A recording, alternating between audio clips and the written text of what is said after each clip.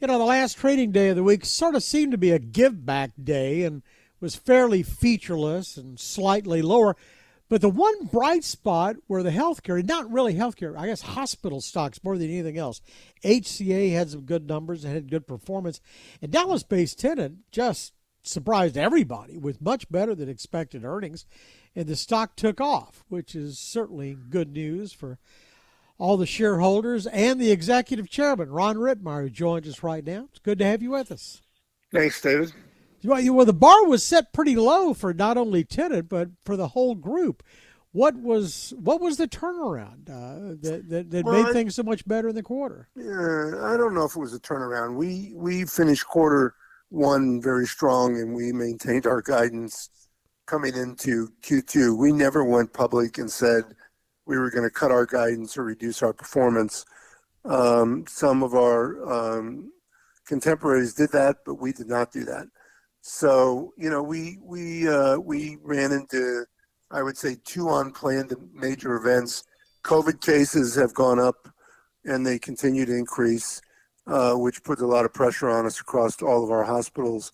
And then we had that cyber event that we disclosed some time ago, where we ended up really hurting our volume because we had to go on diversion and other things while we sorted through the mess that the threat actor did. We attributed about $100 million loss in both revenue and earnings to that cyber event, but we were able to absorb that with some CARES Act money that was due to us in the past and just finally and then arrived this quarter. So you could think of the CARES Act and the cyber event as offsetting for now. Let me go back and ask you about the cyber event for just one second, because I'm curious. Is that something that's insurable? Can you buy? I mean, everybody knows they're going to get hacked somehow. Yeah, we have adequate insurance for all of it, so we're not concerned about that at this point. And this will drag on. The problem is unfortunately, insurance companies are very slow, which is normal.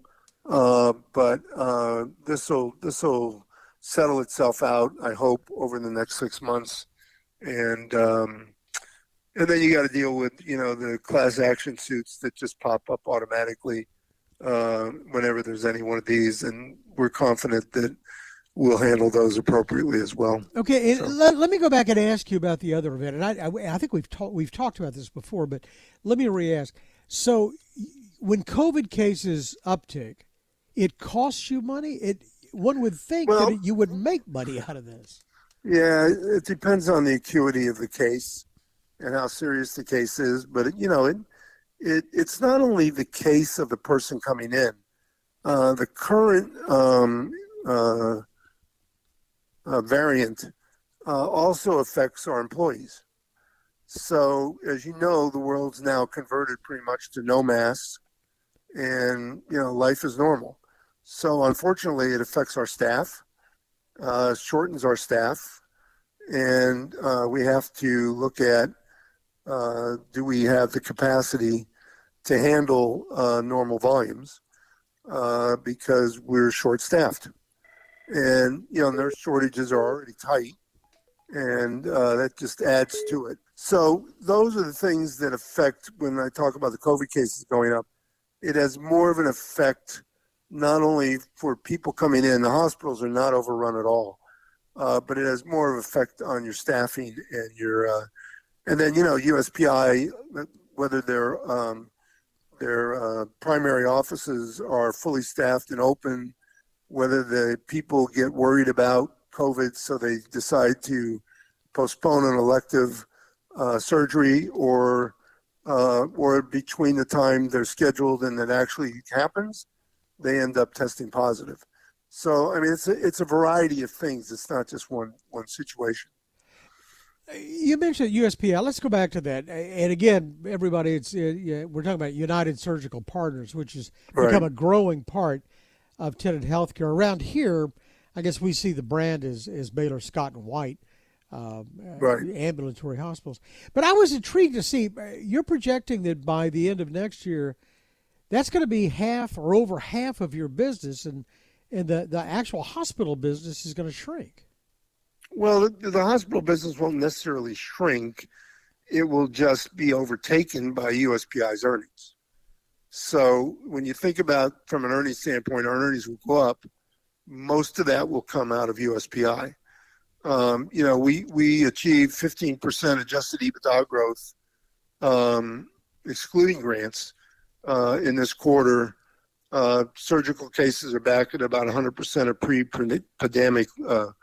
pandemic levels. And even with COVID, I mean, we did very, very well. But, the hospitals, by the way, are still doing very well.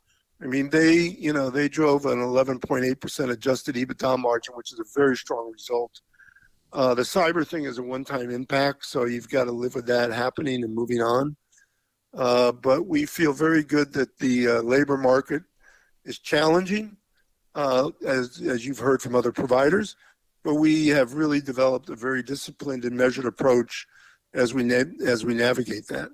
So, I think those are some interesting stats. Yeah. And by the way, the COVID cases as a percent of admissions for us was, 3% in Q2. So that's, it's down. But May and April and May were very tough months for us between the two of those things.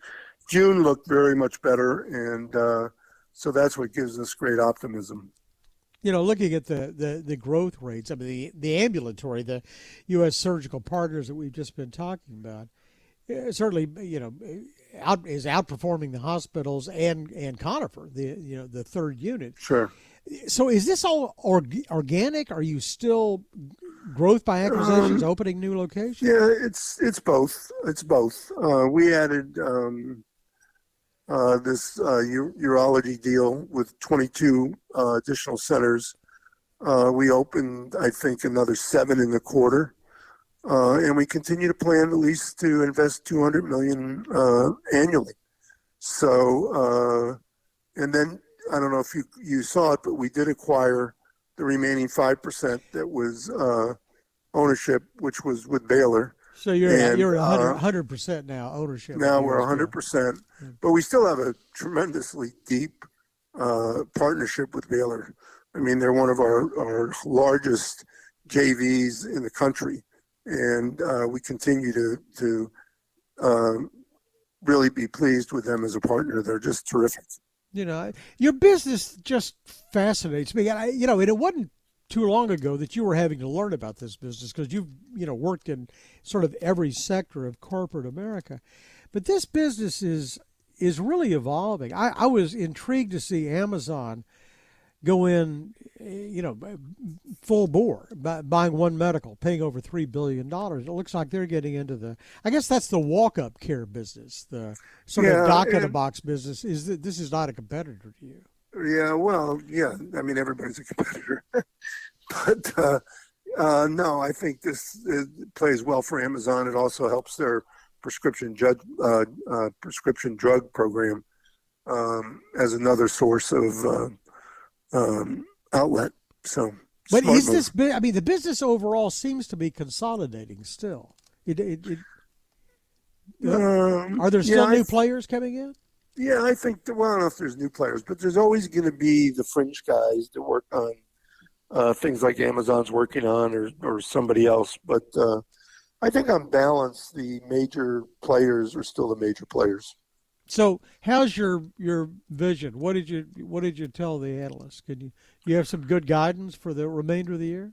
Yeah, well, we maintained our guidance despite all these ins and outs, which is good news.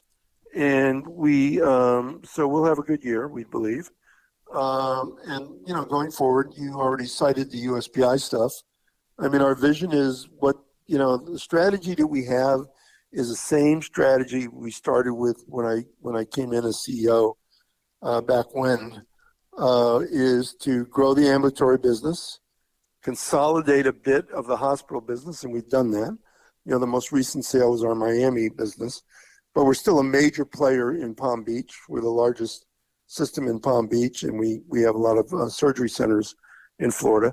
So, we're very careful where we go. We're building, a new hospital. It's ready to open almost up in Fort Mill, which is part of our South Carolina strategy. It's right on the edge of Charlotte, and we expect that to fill very quickly. And we're expanding, or we're beginning to expand plans in San Antonio, which we're, again, one of the largest players. So we're feeding those markets where we are a big player, and then markets that we don't see our ability to really grow or be a number one or two, we have consolidated. Any interest in having a hospital here in your backyard now that Baylor is not a partner anymore, or not an owner in USPI? No, not at all. They're still a partner. Remember, we have the largest JV in the country with them. But, Baylor, we had hospitals here, and we sold them all to Baylor. Baylor is the player, and it's not smart for us to try to compete in a market where we're not going to be the number one or two. Makes sense. Ron Rittenmeyer is the executive chairman of Tenet Healthcare, coming off a gangbuster quarter. It's always good to spend some time with you, sir. Thank you.